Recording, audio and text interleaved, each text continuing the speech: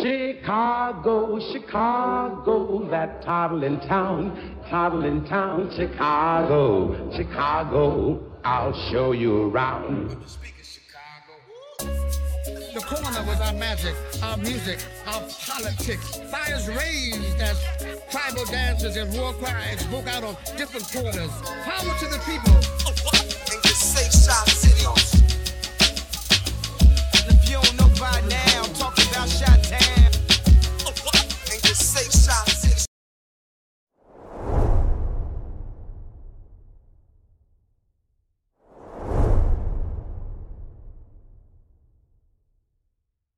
Hey everybody, this is episode 13 of the Chicago Sunnyside podcast. Once again, I am Kasabez Maakmaah. And I'm Nehez Meniooh. And we're happy to bring you the conclusion of our series on health. It's been a wonderful series. It's been a wonderful fasting period.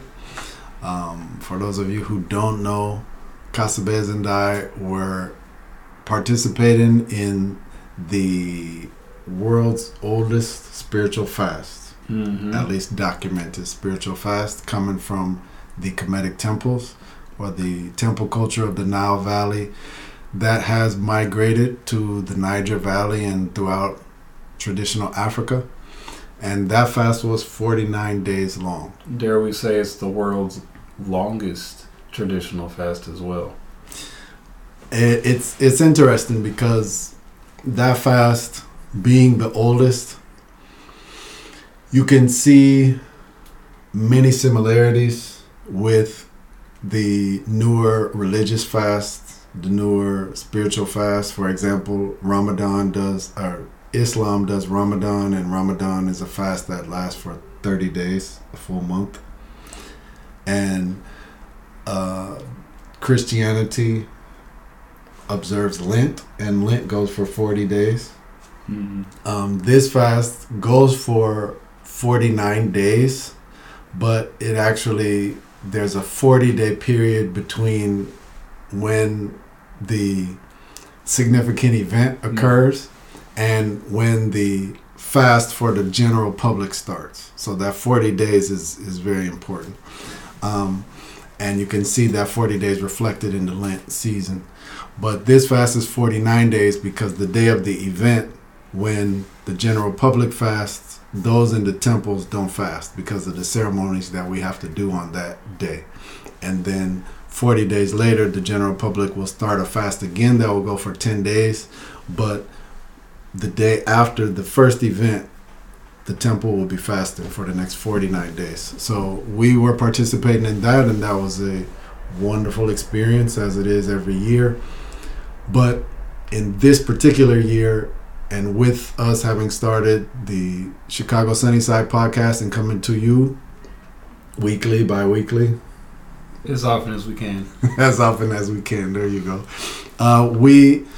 We're trying to cover topics and speak to community leaders about health, the health problems that we face, and the resources that people are making available for people to improve their health. And it's been a good series. Yeah, we talked about community health with Healthy Hood and activism, and how collectively we need to support each other in our health. And that was an inspiring episode because you see young people, both Tanya and Alan are young, and they have that spirit of resistance in them. That spirit of resistance to really achieve good health, to really achieve a balanced life, you have to be ready to resist what the common culture, what the system of oppression, system of capitalism, of colonialism is trying to push on you. You have to be able to resist it if it doesn't fit. Last episode that we did before this one was with Cicely McLennan, who's a longtime activist in the area, well, in many areas, but in particular we were dealing with the concept of food sovereignty, access to healthy food, fresh grown food, naturally grown food, and how, as all of us who were on that show, the two of us and her are also repatriates to Africa. how we see differences in the way the food is prepared there, as well as some of the cooperative ways of growing food. Yes, and we made sure to kind of end with that one because we know for most people in Chicago, most people who are listening to us around the United States, even around modern territories, when you say health, we tend to think of physical health first. Mm-hmm. And when you think of physical health, if you have any exposure to healing, if you've done any study in healing, the first level you think about is, okay, I can eat better and become healthier. Mm-hmm. And so food is a major player in where our health will be. I found it interesting though, because we talked to this sister who really dedicates so much time and energy into that, but I almost think like there's a lot that went unsaid because, you know, it's a huge topic. It's a huge topic, but even before you even maybe talk about the details of what food you eat in, what food's good for this, what food's good for that, you have to make sure you're eating food first. And a lot of times in the cities, we're not even clear that, just like we're not clear that we live in prolonged and chronic trauma or chronic stress, we're not clear that we eating foodstuffs that aren't food. Right. That didn't, wasn't harvested. I mean, when it was harvested, it was a long time ago. I forgot who made the saying drugs masquerading as foods. Yeah, maybe, exactly. I don't know if it was Dr. Africa or somebody else, but yeah, drugs masquerading as food. Like, it's something that has an effect on the body more like a drug. Like it's designed specifically to create a sensation when you eat it or drink it, and it doesn't have anything to do with the health. I mean, it's the health properties of what it's doing in the body, and making sure that it's doing something good for the body, nourishing the body, is not a consideration. So that's really, So yeah, I think we did deal with that a lot more. Yeah. Than even. Which is important to deal with. Yeah. Because, you can think you're eating vegetables when you eat Flamin' Hots because they're made from corn. But it's like you're not eating food. You're not even eating food. just like the pill that you take, aspirin or Tylenol or something, may have originally come from a plant, but there's no semblance of a plant left in it when you take it. Right. And so that was a very inspiring sister. I talked about that already in the episode. Shout out to Cicely. Look forward to seeing you again soon. But that notion of physical health, we didn't really get into a lot of details. We didn't really get into a lot of the diseases that our people are struggling with here. We didn't really get into, she had mentioned some numbers, like 60% of children have metabolic disorders. Mm-hmm. That means disorders in the body of how the body even processes foods, because the body doesn't know how to process foods because it's not food. You've been giving it things that aren't food. I mean, the body's a natural organism, and then you're putting something in it every time. And, not just every once in a while, but pretty much 90% of what we eat is something that's not natural. Even the fresh fruits and vegetables we get at the store, you don't know if it's GMO. You don't know what kind of pesticides they put on it. You don't know any of the details of how that food arrives at your table. They hybridize seeds. A lot of times I remember thinking that limes are not supposed to have seeds until I got to Merita and had lime with seeds, and it's full of seeds. It's like half the thing is seeds. And that's because you were traumatized. And when I was recovering from prolonged trauma. It was like when I went to West Virginia, and I was surprised when I saw there was a black dentist with white clients. I was like, I must be traumatized. I think we're slipping back. Yeah, I lost my lip gloss. I lost the seeds in my limes. No, I mean, it's not trauma like that, but it's like, conditioning where you think something is normal and it's not normal. Yeah, no, definitely. But when you think about that, how much of a majority of people are suffering in their health from metabolic issues, and even you hear other numbers often, like 80% of the population over 40 years of age is on at least one prescription drug. Right. What are we doing? Like, I don't even know if it's almost like, shouldn't we start grading health on a curve, because everybody's losing, everybody's failing. Right, that's crazy. But we didn't talk about the details, like what are we really dealing with? How many people in our families in arm's reach have diabetes, have hypertension, have cancerous issues? And she mentioned cancer clusters, but she didn't really go into it. And even noticing that in some neighborhoods you just have a cluster of people that are suffering from cancer, and you're just like, where is this coming from? So all of that, is very real issues that we're facing in Chicago. But sure, everywhere. I only say Chicago because Chicago, Sunnyside. But yeah, everywhere, even around the world, especially as the modern diet comes to different places around the world, and is even seen as the diet of the upper class, or the diet of luxury, or privilege. And it's almost like a self-sabotage. It's like human beings in a self-sabotage. I mean, it's the scary part is, like, when it comes to cancer clusters in particular, and some of the other issues that we may be dealing with, mental issues or behavioral issues or psychological or memory problems and things of that nature. We don't really know what all that's coming from, because we know there's problems in the diet, even the food that comes from the denatured seeds that's sprayed with pesticides, then harvested, and then probably sits in a refrigerator for a month before it even gets to your grocery store. And then that's if it makes it to the grocery store, because a lot of the stuff that we eat is processed in a factory first into some other type of thing, and then it's shipped to the grocery store as a product that's prepackaged.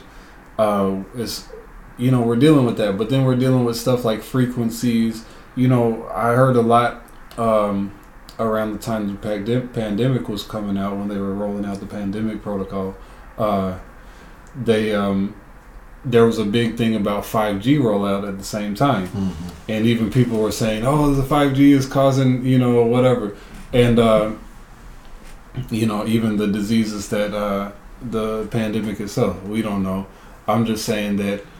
All of this technology is coming out, and we know that it has an effect on the body. We know that it has an effect on the health, but we don't know to what extent, and we don't know the long-term consequences and effects of different technologies that we're using. Even something as simple as the heating systems in our houses, or taking showers in hot water.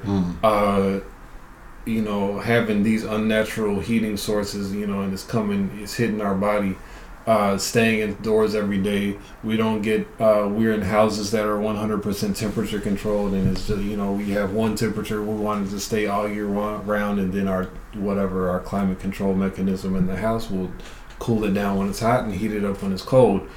And then we don't get any air from outside when we're in the house, and then we spend most of the time inside. If it's not at home, it's at work. Not getting fresh air, not getting to see the sun. What are the effects of all this kind of lifestyle that is not natural and not time tested either? We don't know, the long-term effects. We don't know the long-term effects, but if we pay attention, we can see the short-term effects. Yeah. And the short-term effects are already there and already clearing. Right. Because we can say, it's interesting you bring that up, because right now in the Earth Center, in the publishing department, we are preparing the historical archives of the Rising Firefly magazine to be available digitally. And I came across one of the old articles about cell phones.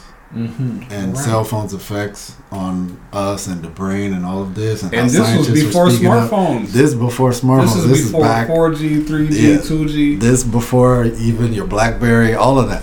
And how it was really like a warning. And now it's just like, hey, you take a drive and you go to a bus stop. This morning I drove past the bus stop outside of a school, and everybody's just like this. It's just like nobody there's talking, nobody there's even looking at each other. So you see that effect. I mean, you can even go to the club and everyone's looking at their side. The point even is, that's the wild thing about what you are saying. You know, the effect of all of this denatured way of living is that our system, our modern leaders are really turning everybody into aliens to our own planet. And that's what we have to understand. If you become an alien to your planet, that means you don't know how to live there, and you're no longer in harmony with the planet. But it's your planet. Like way past that. But it's your planet. So now we all have been alienated from our planet and the order and the harmony that our planet keeps.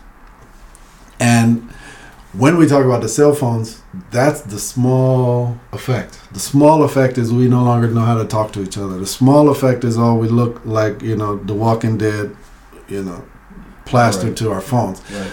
The real effect is that there's been a genocide in Congo for like years. Nobody's talking about it. Nobody cares. Because it's like, hey, but is the new iPhone out yet? Right. Even though people are dying daily, children are being sent into mines just so that they can get the minerals so that we can put it into phones. So it has an effect. It's just that's how cruel the new system is that wherever it needs to suck the blood of humanity to gain, it just makes sure to hide it from the humanity that benefits. Right. And then the humanity that the side that benefits, we just happy to get it. Yeah, and even the side that's suffering, they don't even know that what they're suffering from is to build these cell phones. So then they end up turning around, I want a cell phone too. Let me work hard so I can get a cell phone too.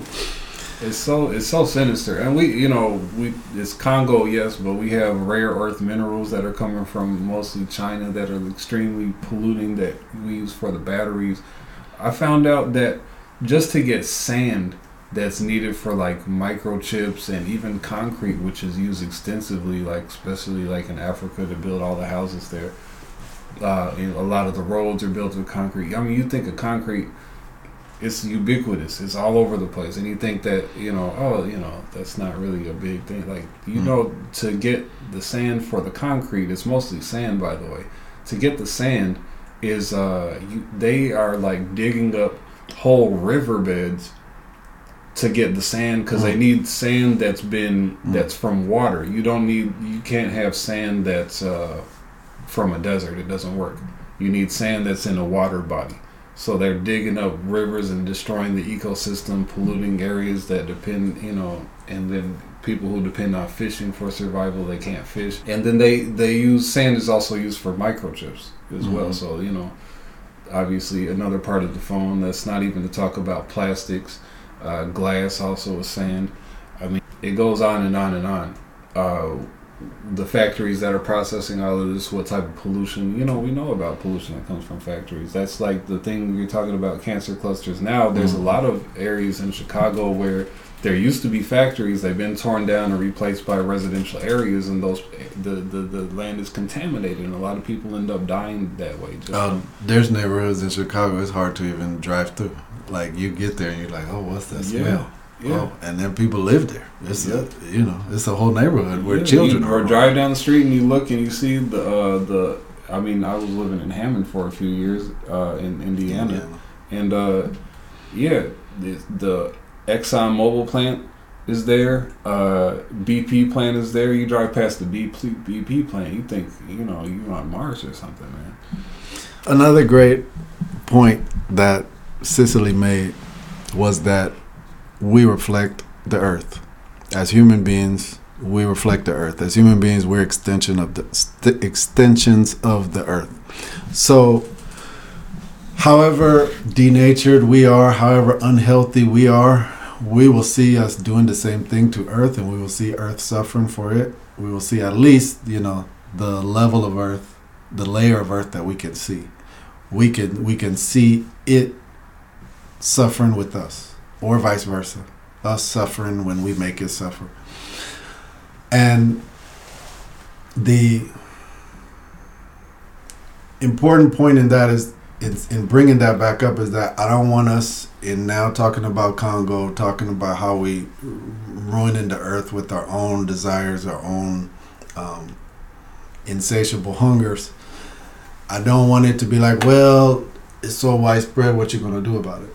Because what you do about it is you focus on improving your health, improving your lifestyle, improving the effect you have on your surroundings, and then that will be reflected. That will be reflected in your surroundings. And so even with what we're talking about now, with how denatured we are made to live, there are ways that we can start to slowly change that. And there are ways that we can start to repair our health. It's true, a lot of people don't even think about the fact that if you live inside all day, what that does to your brain. Not only what it does to your brain because you're not talking, you're only staring in the phone, that already is bringing a degeneration to the brain.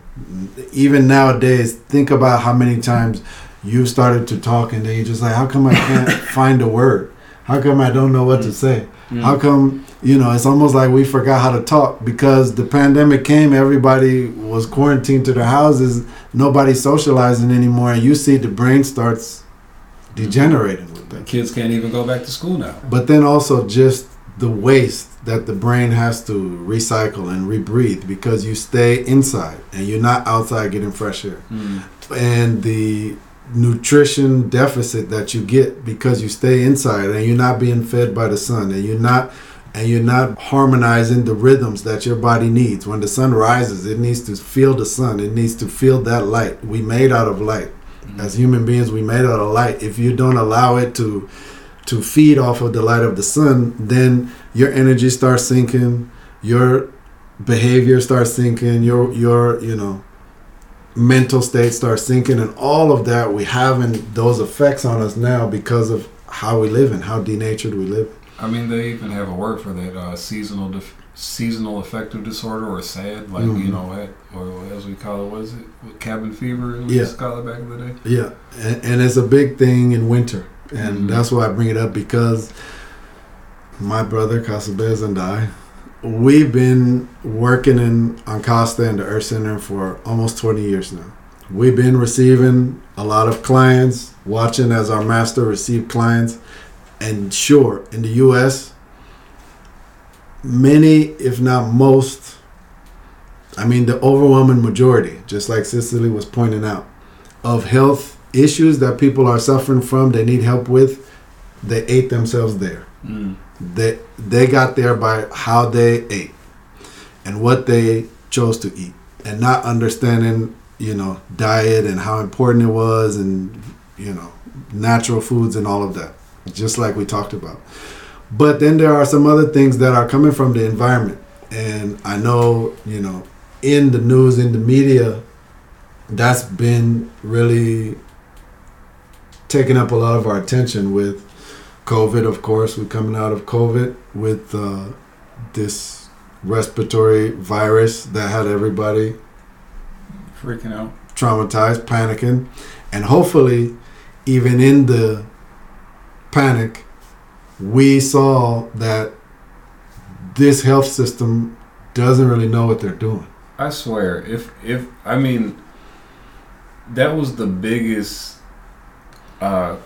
clue into like how inept the modern medical system is, and I don't understand how people are still trusting it the same way. Like, oh, let me follow the science. I believe in the science. That prolonged trauma we talking about, that chronic stress we talking about, it's just like if you live at home with a husband that beats you every day, then you go back to that husband. You're like, oh, I love you. You're so good to me. When you're not beating me, you're so good to me. Yeah. Who else do I know? That's who I know to get my love from. Who else do a lot of people know? That's who they know to go to. Sure, you poisoning me. Sure, you using me like guinea pigs. But who else do I know? Where else would I go? Yeah, it's just kind of sickening. But before we get into that, I wanted to bring up one more point on the environment aspect. I think the carbon footprint and global warming is another big thing that's been talked about a lot. And the whole idea of global warming is this idea that the temperatures are rising globally and that can cause global catastrophes to happen sometime in the future. And that's kind of a topic that's been hotly contested based on, the science of, the proof that is this really going to happen in 50 years, 100 years, whatever. We don't have to wait 50 to 100 years to see that, you've killed all the fish in the river, that, plants cannot grow here, that food grown here is contaminated, that people living here are dying from cancer. Like, we have all that proof already. You don't need to wait and say, is the earth heating up? We don't have to wait for that, because we already see the effects on the local level. That's very, very, very destructive. So when people talk about the carbon footprint, it's a real thing. Like, I don't know if I wouldn't use that term if I was coming up with a term for it, but just try to be not as of, affecting the earth as much. Let's say we have this picture of the skyline here, and we like to talk about how beautiful the skyline is. I remember hearing one time that Master Navo, I think, was he on a plane with you guys? And he was saying that they were like, it's so beautiful, look at the city from the sky and everything like that. Yeah, that was when we were road tripping. Okay. And so we'd be out in the rural area. And so the rural area he just would really appreciate. Mm-hmm. And then we weren't in a plane, but he just mentioned, like, when you're in the plane and you look down and you see the lights in the city, that just looks like a sore on the earth. That looks like an open wound on the earth. Right. And that, just hearing that, I wasn't in that conversation, but just hearing that he said that really made me think, like, we really, with all this infrastructure that we're building, we're causing big gaping wounds on the earth. Just to live our daily lives, we rely on destruction. And it's, people are wanting to come up with these different type of alternative energy sources so that they can continue to live the same denatured lifestyle. So if we drive a Tesla, that's better than driving a F-150, because it's electricity that we're using instead of burning gas. But where is the electricity coming from? And what about the material used to make the batteries? What about the the roads that we're driving on? There's so many questions, like, why do we need to do all these things instead of living in nature? And I don't want to sound like a hypocrite while we're on here on the internet with artificial lights and everything like this, but using an iPhone to tape it and everything. We have to. We already sound. We're plugged. we're still plugged into the matrix. But I think that there has to be a goal or a vision of how we can be connected back with nature, and then we can have some infrastructure that we can use sometimes. But it doesn't have to be everybody. Like, the goals, it's almost like the goal is, we want to depopulate the planet so that everybody people are talking about population, the problem of population, what is it? Overpopulation. Mm-hmm. And, the so-called problem. But then at the same time, you say you want everybody to have running water and electricity and this and that. It's not practical.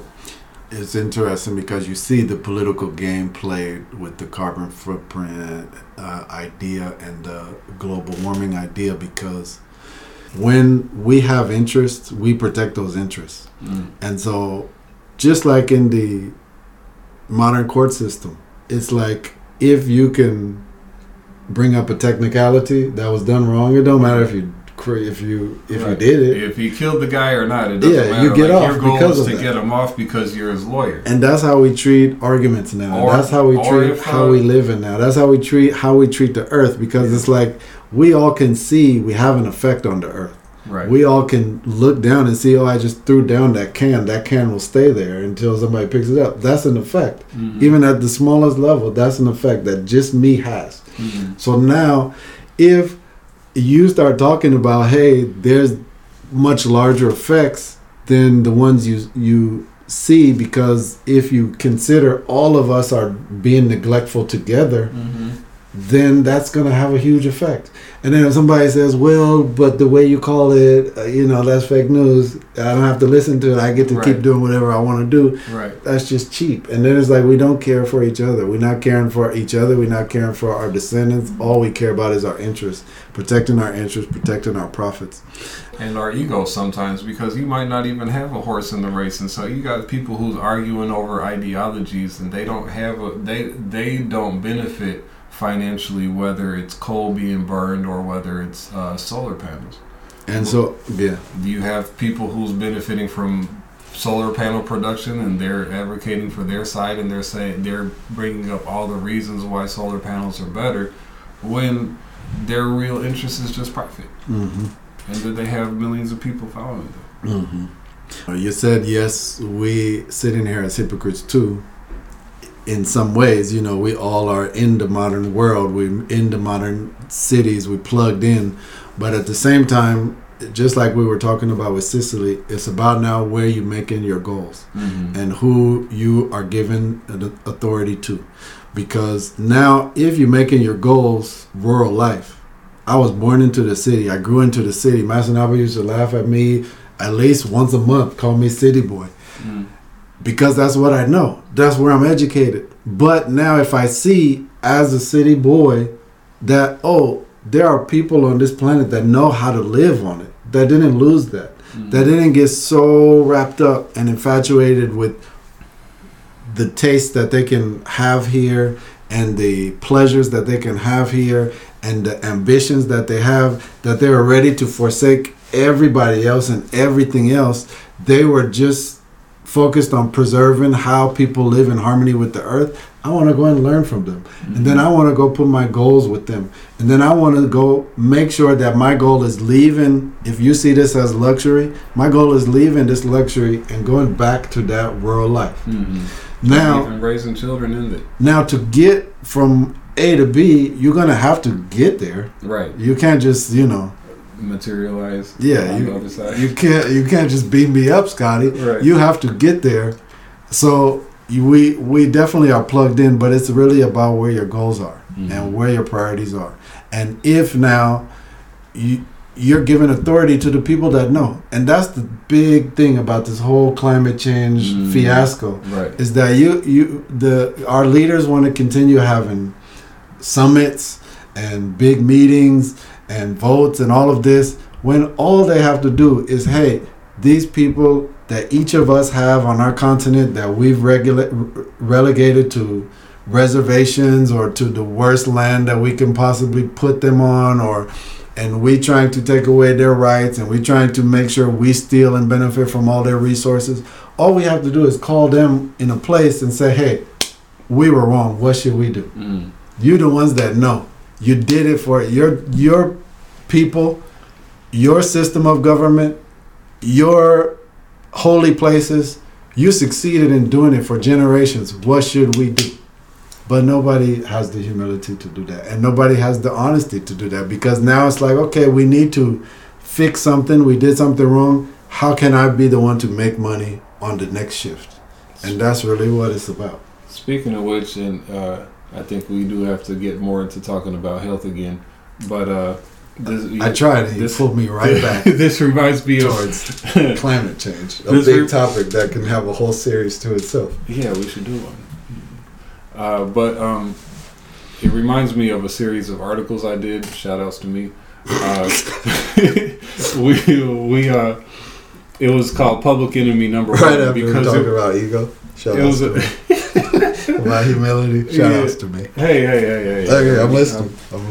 Don't call me a hypocrite. I'm trying to get there, okay? But anyways, when I was writing these articles about protected areas, wildlife protected areas, and it was called Public Enemy Number One because there was something in my research. I was one of the people who's like indigenous people in some of these protected areas was saying that like the biggest danger that they're facing in these wildlife areas, the biggest threat isn't like illegal logging or mining and all of this stuff. It's the actual wildlife protection agencies themselves, the Nature Conservancy, the World Wildlife Foundation, and these type of big agencies. Because what they do is they come to people's land, like they come to people who have been preserving their lands for, since humans have been there. And then there are these beautiful lands, and then they say, hey, this place needs to be protected when it already had been protected because you haven't destroyed it yet. Then they come and they say, oh, the reason why wildlife areas are in danger is because of humans. So they put all the indigenous people out who've been living there, or if not all of them, the majority of them, and they say they need to limit their activities and tell them what the activities are that they need to be doing to, and what they can't do, regulate their activities on their own land to preserve the land that they already were preserving. So it's a huge hypocrisy, like that you're going to come from a city like here, like Chicago or like New York or like Paris or whatever, and then come to a wildlife place and say, oh, I studied in college, so I know better than you how to preserve your lands, when you don't know anything about it. And being repatriates, we hear those stories. You talk to people that grew up in a village, all they know is farming. They know every year the farming season comes, that's what they have to do. They have to be out there. All the children have to be out there learning to farm, learning how to survive, feed themselves. Then at some point, they get these college students who come from across the ocean who say, okay, we're here to teach you farming. And then those people didn't grow up on a farm. Right. Those people didn't even work on a farm. Those people studied how to farm in a book. And then you want to teach me how to farm in a country that's not even your place? Right. And you don't even know how to farm back in your place? Right. To grow food that you don't even eat. Yeah. And then they say, oh, you need to use these genetically modified seeds. We need to help you with subsidies so that you can have fertilizers, that you can have tractors, and whatever that the modern farming system depends on. And then it causes a whole other host of problems that they didn't have before. Yeah. So, coming back to COVID, problem that we didn't have before. You get some of the health issues we facing on the individual level come from the environment. But like I was saying, having been in this 20 years, seeing the clients that came to see our master, receiving clients on our own after our master went back home, you see the majority of health issues people deal with in the West is coming from the diet. But some come from the environment. We just saw COVID hit. Now even this season of winter, we've seen RSV, respiratory system virus, which that's what the system is so good at, naming stuff. Right. And it keeps you enamored, just like that. In my analogy, that husband that does nothing but beat his family. In that analogy, he keeps you enamored. Maybe he brings gifts home every now and then, when he's feeling good. But then right after that, he's beating you again. So the medical system showed its ass. Total ass. With COVID. But then right after, it still has new long names for viruses. And then vaccines for a new virus. Yeah, vaccines. But everybody's still getting sick. And now they even have new sicknesses coming from the people who are vaccinated, and they don't want to talk about why. They don't want to talk and now about it. Young people are having heart attacks. What? I've heard about more people dying from heart attacks. Did you hear about the Golden State Warriors coach who just had one of the assistant coaches just died in the middle of a dinner. They were having a team dinner. And he just had a heart attack and died right there. And they had to cancel games because it's like the team is traumatized, acute trauma. I mean, it's sad because even people in our families, I'm sure there's people in your reach that now are dealing with things like unexplained fevers, unexplained heart racing, hypertensive type issues, inflammation in the body and the blood vessels, And they have new names for it. Right. So that they don't have to say, oh, yeah, you know those vaccines that we didn't really take time testing and we forced on everybody. That might have something to do with it. Yeah, I mean. Oh, you know what? This disease, COVID, that we didn't really understand in the first place, yeah, it actually might cause more inflammation in the blood vessels than it actually does anything to the lungs. Because we don't really know. And how many people actually ended up dying from so-called COVID? I'll put it dying with COVID. They died and they tested positive for COVID, but in many cases they died of symptoms associated with COVID, but they weren't actually tested for COVID because the hospital staff was scared to even make contact with them, and they left them in the room to die. Yeah. But you know, versus in Africa, Merita, where we didn't really see that happening. Someone was just asking me the other day, like, how did you guys treat COVID over there in Burkina Faso? I was like, it doesn't exist. It didn't exist, and it still doesn't exist. When COVID was hitting the rest of the world and swallowing US and swallowing UK, Italy, Spain. the only thing we heard about in Burkina were the government officials that spent most of their time in US or UK bringing it back and coming down with it, and then maybe somebody in their family or their workplace also got it. In the city, you don't hear about it. Nothing shuts down in the city because, you know, everybody has to work to eat. You leave the airport and then there's no such thing as masking or social distancing or anything. And then nobody's dying from it, nobody's having symptoms of it, and nobody's asking questions like, why are these people not suffering from it? When even in summertime, people are still dying of COVID in the U.S. But you do hear about it. But you hear about it on the political level. Right. Because they need to sell COVID tests. The politics is still playing the game. And right. It wasn't Burkina where we live, but because Burkina even at one point had come out and was saying it was working with the healers, because the healers already have the recipes to deal with it. And in Burkina, we have the recipes and all of that. It was up front. Other countries, I'm not going to name because I'm not entering the political game, but other countries even were claiming they had more people dead from it than they actually did. Any death they can register as a COVID death, and now they get more money from France. They get more money from whoever is their colonial power that they're linked to now do more testing and bring in more vaccines and all of that. And so to keep that supply coming, they have to report, oh, these people got it. And that was sad to see because it's like, you know, it's not over here. You know, people are suffering from it. Because it was a hustle. Like you have to spend, $50 every time you have to go in or out of the country to get a COVID test. Sometimes you got to get two. But that's why I bring up those environmental illnesses, because in the West, what we don't understand is that our immune systems are so weak, so protected. Compromised. I was explaining the other day to some people that by the age of 2, a baby growing up in the village, probably had malaria 20 times, probably had to deal with natural illnesses, and then be bathed in herbs, be given herbal treatments, and their body learned together with nature how to overcome those illnesses. Where by the age of 2, the baby has so much as a sniffle. You're forcing antibiotics on it. And then those antibiotics don't help the immune system to fight. It actually breaks the immune system down and the body down because it's antibiotic. Anti-life is attacking the body.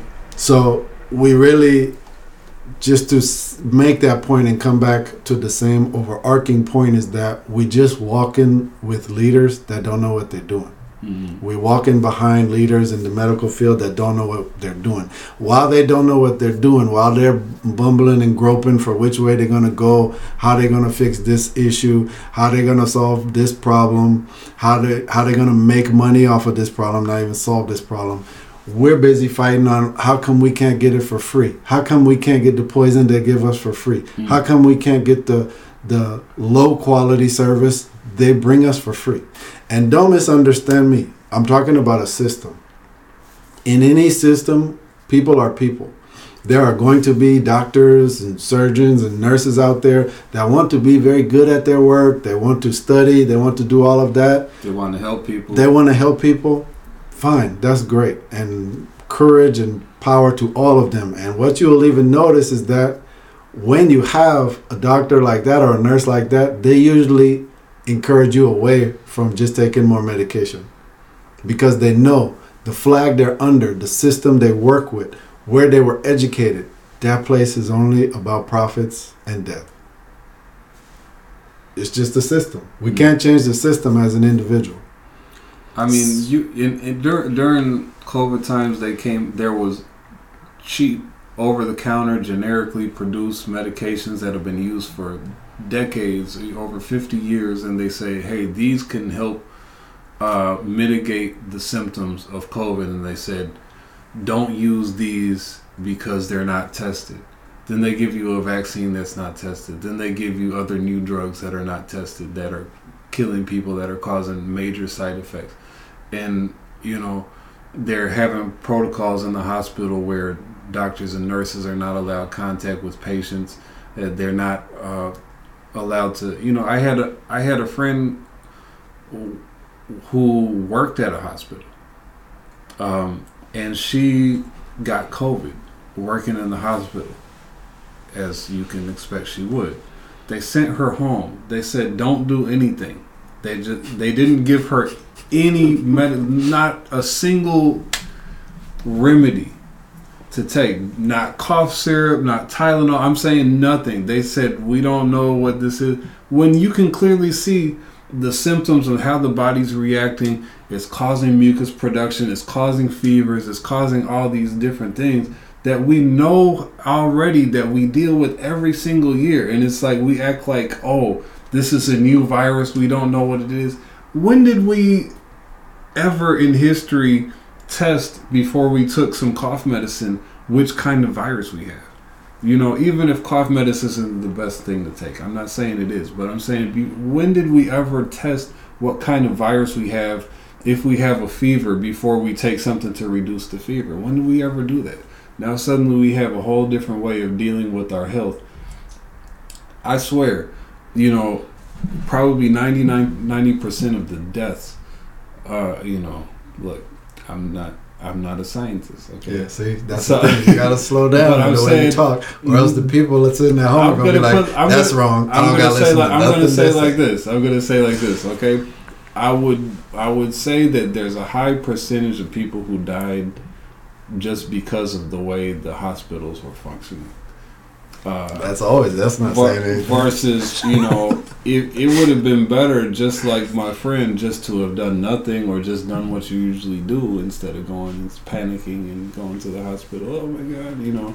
And then you think you're dying, so your heart rate's up, you're breathing fast, so your oxygen levels are down. You got a mask on. Oh, that's the other thing. My grandma went to the hospital because she had they had found cancer on her, and you know, it kind of came out of nowhere. Who knows whether it had something to do with the, you know, booster shot she got a month or so earlier. But anyway, don't imply things like that, because they're gonna take our video down. I didn't say it, YouTube, and he didn't mean it. Yeah. We might have to cut some of this out. You know, they're gonna, the censors, fact checkers are gonna come get us, right? Mm-hmm. But the doctor was telling her, oh, because they were measuring her oxygen, they put that thing on her finger to measure the oxygen level in the blood. You know, because somehow air is supposed to be in the blood. I don't understand how that works, but she had her mask on, because, you know. But then the doctor was like, oh, you should take your mask off so your oxygen level will go up. We need a sound effect. And that was the exact thing that they're measuring, to say, you know, do you need to go on a ventilator? Do you need to have air forced down your throat? You know, yeah. Yeah. No, they showed their ass. I said it already. No, and then you still. But that's really the point that I think we are bringing to summarize this series, is that you have to all of our listeners, no matter the age group you at, no matter where you are in life, you have to think about what system you're dependent on, what system you're giving authority to. You can look around the world. All indigenous systems of healing, they all have huge similarities. They all are going to be based. What are you doing? Nothing. They all have huge similarities.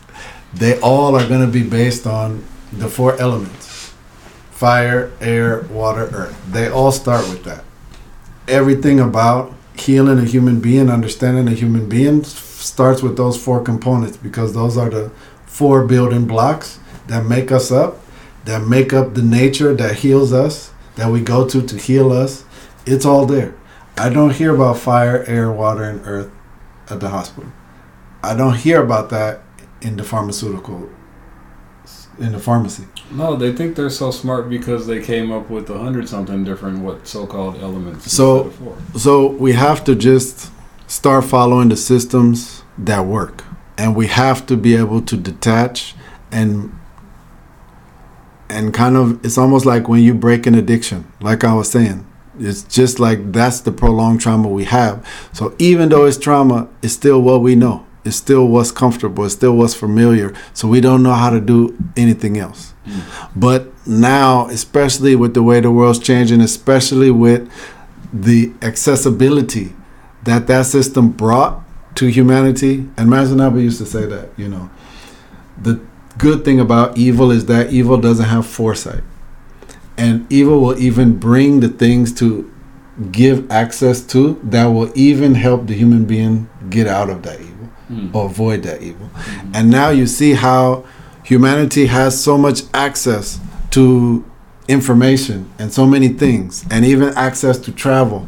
Now you don't have to stay in Chicago. You can go and see in Africa people live a totally different way.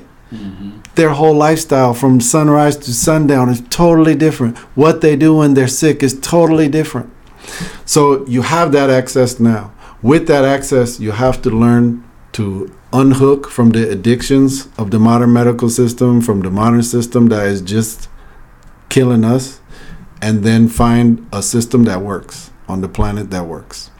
We talked about that in that first issue, or that first episode, where we talked to the sisters from Ancasta, Jazra Shemzura, and Zeta Nefert Zipiyutu, and they talked about how much healing is a lifestyle, how much healing is starts even before the womb, because the baby's being born. Even before the baby's born, the parents, if they're really deep in tradition, they already checking on the energies of that pregnancy, the spiritual factors in that pregnancy. Does that spirit have a clear path to get in here? Do I have to get rid of any blockages? Who's the spirit that's coming? Which one of my ancestors is returning?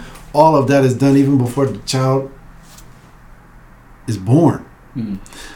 Now you don't have to go to a doctor and then the doctor pump you with fear, and you know what, it might come out wrong. You know what, it's better we just schedule the delivery. For generations, we didn't have C-sections or scheduled deliveries. Why would we need them now? It's just so that it can line your pocket. So understand that it's about choosing another system. You're not missing anything because you don't have health care from this system. That's just a trap. You're not missing anything because you don't understand the names that the system is given to diseases they don't know how to cure. What do I care what name you use if you don't know how to fix it? Right. I would rather you're doing the so-called fix it is making it worse. I'd rather just listen to somebody who I don't even know what language they speak. If they can fix it, I'd rather have that. Right. Don't tell Simple. me anything. Just give me a tea. Yeah. Just give me the tea and fix it. And I'm done. We're done here. Thank you. So that's, for our listeners trapped in the modern world, trapped in the modern paradigm, understand that there is something better out there. But this system has many faces.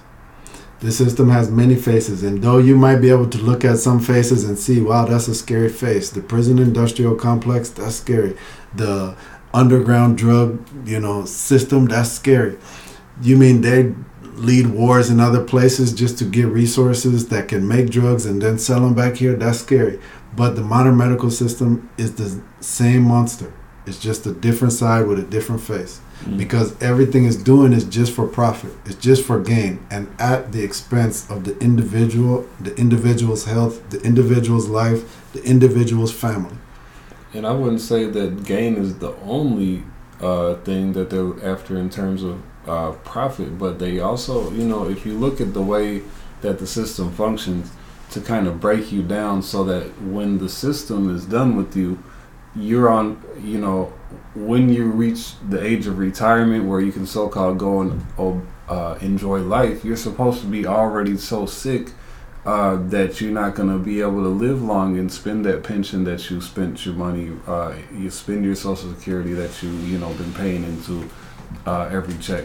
You're not supposed to be able to spend that. So, it's money that not only the medical system itself, but probably the whole system is the whole governmental agency is benefiting from. Then, the whole consequence of not having elders, that we throw our elders in a nursing home because their prostate is gone, they can't hold their pee, and you don't want to be changing their diapers, so you put them in the nursing home. The prostate is gone because you took them to the medical system that cut it out. The prostate is gone. I mean, it's either gone, actually gone, or it's gone as in it's not functioning because of basically modern health incompetence and how they don't know how to take care of it. I mean, the prostate, just the ability to hold your pee has to go for 80% of men. Like, why? Yeah, but aside from the prostate thing, which we'll bring in a whole other conversation. Or the dementia. It's just about the system diversifying its income streams. What did Wu-Tang say on Chappelle's show? Diversify your investments. Bong bong. I don't remember, but yeah. So we have to just understand that this system isn't here for the benefit of human beings. It's here for maybe the benefit of trade, but even the way that's presented to us, free trade it's not the way it is. But that's a whole nother series of episodes. Yeah, but what I would say though is if you're looking into possibly investing yourself in alternative, I don't even like that word alternative. Like that's what it's alternative. We call it alternative now because the system has done such a gangster job of making sure that they criminalize every other form of healthcare. But that's why I don't like alternative, because alternative puts everything on the same level. And alternative health of somebody that wrote a book because they thought they had a bright idea, or read a book and interpreted it a certain way and then wants to run with that and tell people they know how to take care of their health, versus traditions that stand on generations of knowledge and generations of recipes and proof as to how they take care of the people and their health and their society. Those two things aren't on the same level. Right. And yet they're both identified as alternative healing. Right. Well, alternative is just a subjective term. It's alternative to you because the main thing you go to is the modern system. So anything that's not the modern system will be considered an alternative. And you don't know one thing for another. So maybe for you, it's all on the same level. But if you think about it, there's got to be a difference between the one that has thousands of years of history versus the one that someone just came up with last year and wrote a book and it's all experimental. So, for sure you want to do your research, but if you're looking into doing something that's coming from tradition, as my brother's saying, just come with the open mind, because you want to understand that the reason why it's traditional and it's not modern is because it functions a totally different way. So many of the things that it's built on are things, methods that are criminalized, marginalized, or demonized by the modern system that, science will tell you, oh, this is unscientific. They'll tell you that this is unsafe, this is unhygienic, this is whatever. When the success rate of healing for the what you consider to be the alternative or the traditional side might be much better, but you won't go for it because it doesn't make you feel the same way. It makes you uncomfortable because it's different than what you're used to and what you're growing up with your whole life. In order to get better results than what we're used to getting, we have to do what we're not used to doing. And so to do what we're not used to doing is uncomfortable, maybe even scary, but it's what's necessary. So you have to be ready to challenge yourself and overcome those fears and those habits and discomforts and prejudgments or whatever you have inside yourself that would be the reason to stop you. Well, even success rates, statistics is just another trap, because to have a traditional healer in the modern system, in a modern city, then to try to pull numbers and success rates from that traditional healer, it's going to be difficult, because the clients that traditional healer sees will probably 80% of them will be addicted to modern medicine. So they're only dabbling with him or her. And they only give them 40, that client will give that healer 40-50% of his attention and his time and his dedication, because he will still really be relying on the monster he knows, the devil he knows, right?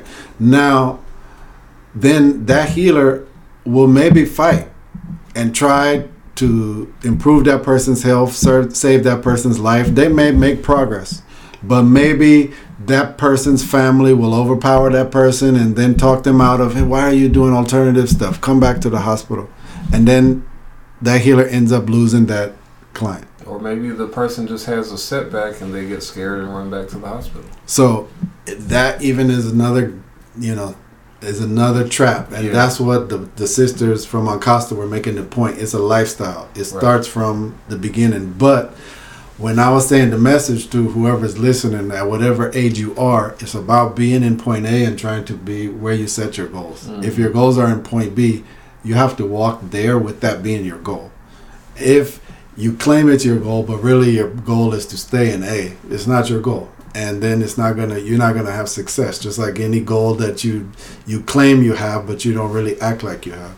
So understand, it's just a fact. Tradition heals. That's why it's tradition.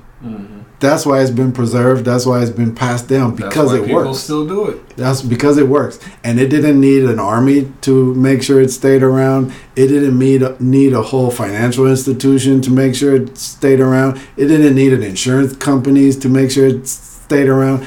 It didn't need political games to make sure it stayed around. It stayed around because it worked. So that's just a fact. Before money existed. That's just a fact. Before profit was a consideration, people have been using it and it's been working, because the only objective is to heal people. Meaning cure. Like, that's a word we don't even like to use nowadays, because it's like, what does the modern system even cure? It doesn't, because they don't have an interest in curing. They want to keep you dependent on whatever their medication is, well enough to work, sick enough to keep buying medicine, or drugs as we call it.